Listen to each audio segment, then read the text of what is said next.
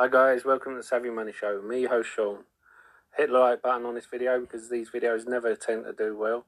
But I did mention before how I think there's going to be a revolution in certain sectors, and this is going to be one of them, robotics. And I'm going to go through certain stocks and show you how I got to the stocks I'm picking up. There are two stocks I made into my portfolio, and I'm showing you how I've gone through all these stocks to come to my realization of what I'm getting. How I've kicked out the ones I didn't like, and how the ones I've liked but not loved, I've put them aside until they get their act together. So let's get into it. Now, AutoStore, they've been in a bit of a peeing contest with Ocado. They went to see a warehouse, but Ocado accused them of taking notes. To tell the truth, I like what they're doing. 75 to 80% of warehouses, they reckon, will be automated in the next decade. And I agree with that. Their market cap is 55 billion versus an enterprise value of 58 billion. And it has a forward PE of 33. So they were unprofitable, and then all of a sudden, the last 2 quarters, they started making profit. And the reason they were unprofitable the quarter before was because they were fighting legal battles with Ocado. Now, this is where it gets a bit tricky. Price to book 3.79, price to sales 14. I don't like such a high price to sales.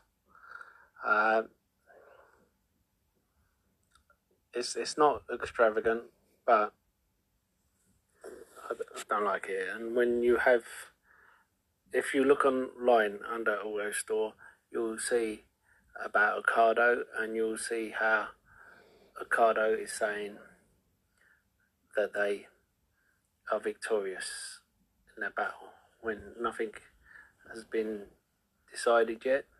I think this all needs to be done and dusted and sorted out, because I don't like this kind of drama.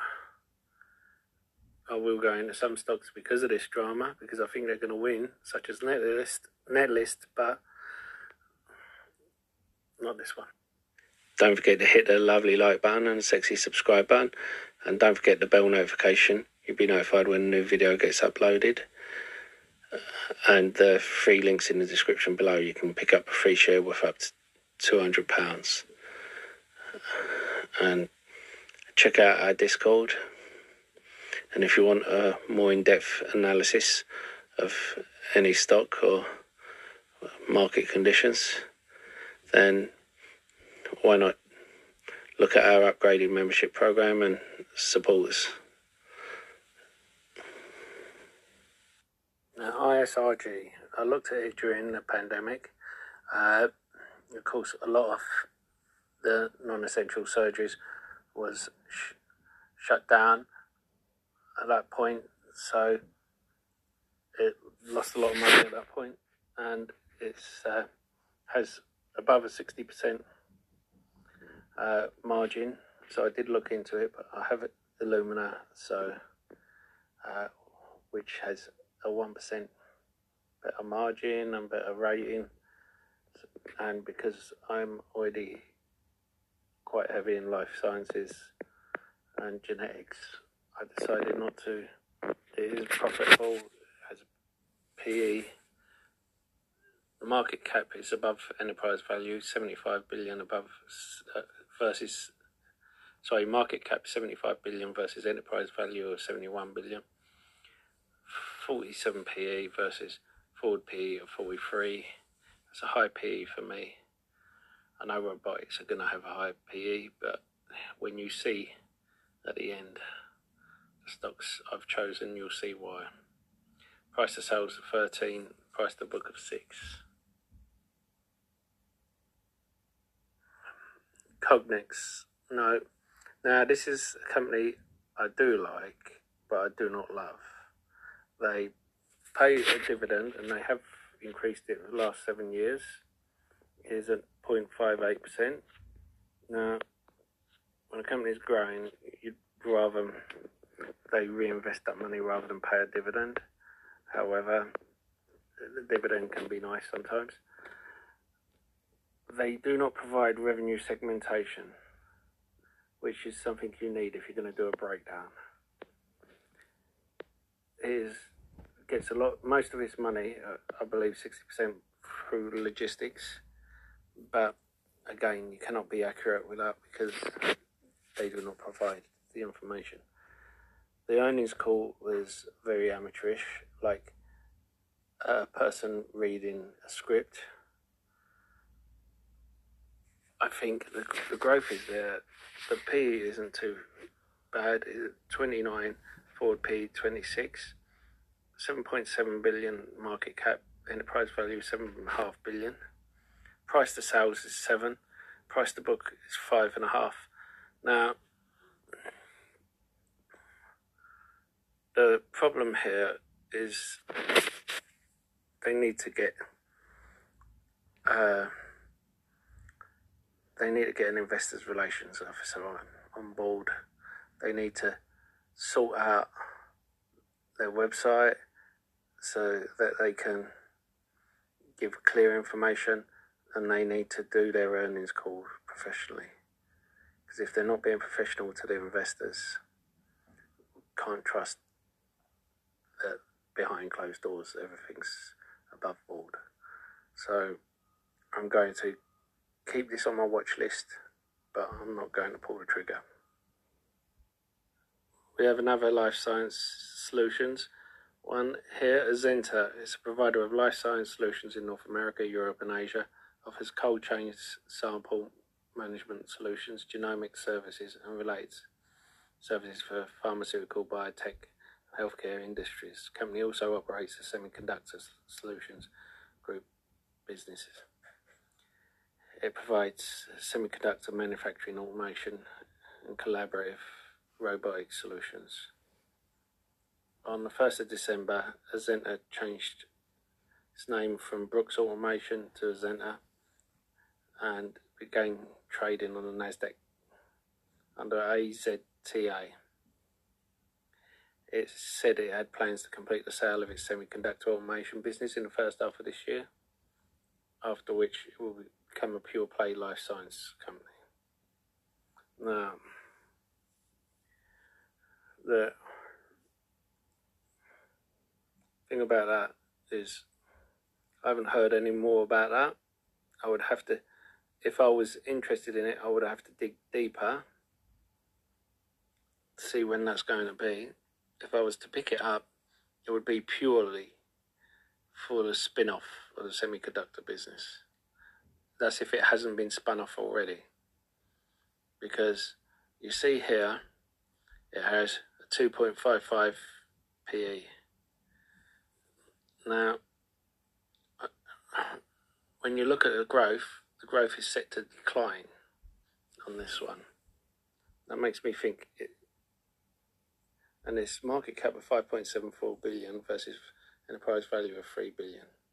Price to sales of 10, price to book 1.66. That makes me think they might have spun it off already. But I'm not going to waste any more time on this because it's a life science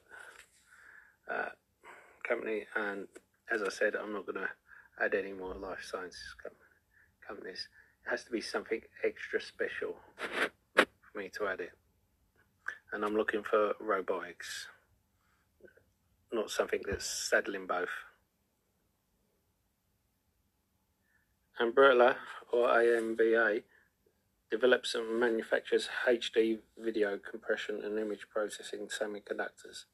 Its products are used in a range of vision applications such as video security, autonomous driving, driver cabin monitoring, and other robotic applications. The company reported net income of 0.8 million for third quarter fiscal year ending 31st 2021, compared with a net loss the prior year quarter, as well as year-over-year surge in revenue, because earnings per share moved from negative to positive. It's difficult to calculate the earnings per share growth, but this is one that, when you consider it has had that growth, and it has a price to sales of 7, price to book of 4.5, market cap of 2.64, enterprise value of 2.45. It has a forward PE of 61. I have no problem getting into companies as they just become profitable. I think in this market, it's easy for one of these companies to fall out of profitability. You know, one quarter is not enough to judge it. So I will be adding this again to my watch list for further down the line, but I will not be adding it to this. Omnicell is a provider of medication management solutions and adherence tools for health systems and pharmacies. Offers medication and supply dispensing systems, pharmacy inventory management systems and related software. It provides medication blister cards and more. The company reported earnings results for the third quarter, September 30th. Net income more than tripled and total revenues climbed 38% year over year. Company attributed revenue growth to several factors: momentum in its commercial business, robust growth of the company's cloud-based advanced services portfolio, and recovery from the impact of COVID-19 related to the prior year quarter. So it basically, COVID hit it quite a bit, and that's why the growth looks so strong. But with the monkeypox coming around, you don't know if that's going to hit it again or be a good one for it. But the metrics look good: 5.15 billion versus enterprise value of 5.5 billion, PE of 78, price to sales of 4.7, price to book 4.79. But again, it is a biotech life sciences company, and as I said, it needs to be a great company for me. Fanucci is a Japan-based manufacturing company that makes factory automation machinery. It offers computer and numeric control systems, laser products, and robotic systems. And products I would rather an ETF than a Japanese robotics company, personally. Does pay a dividend, has a PE of 26.7. But if you don't mind holding Japanese robotic company, then it's fine. The tariffs become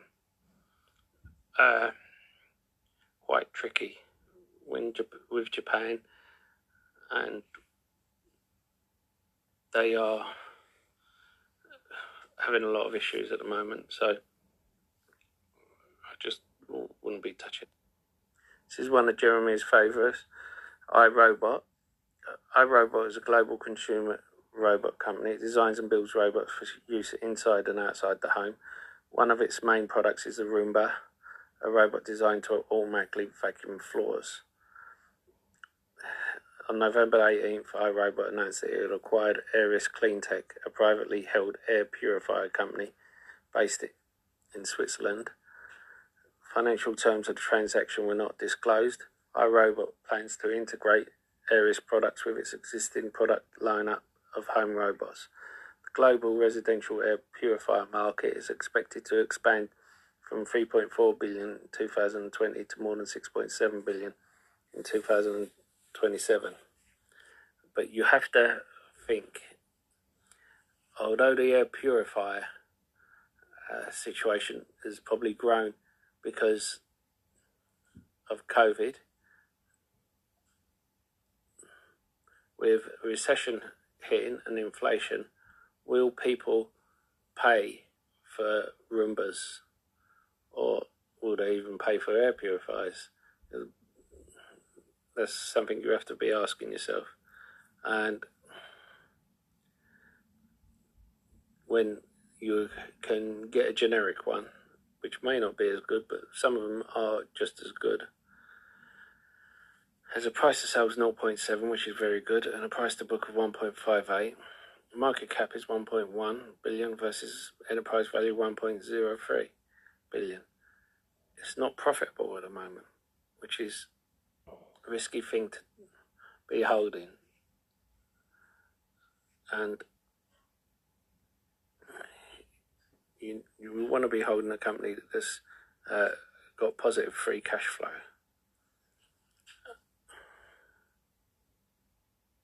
The number 2 to be added to my list, a second favourite, is going to be Rockwell. Rockwell Automation provides industrial automation and digital transformation solutions. The company offers intelligent devices for motion, safety and sensing, as well as controlling and visualization software and hardware, network and security infrastructure, and similar products. In December 2021, Rockwell announced it had partnered with global life sciences company Cytiva to collaborate on several projects to accelerate the development and delivery of medicines and lower costs. 2 will build an automation and digital transformation center in China and open multiple test centers, including in Sweden. Now, those are the 2 reasons why it's my second choice.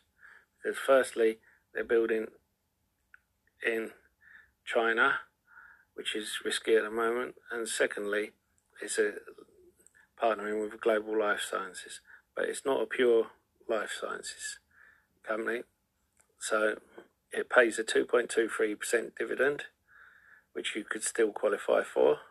There's a PE of 36, a forward PE of 18.5, market cap of 23 billion versus enterprise value of 27 billion, price to sales of 3, price to book of 8, and the thing is, it has free cash flow of 594 million. Now,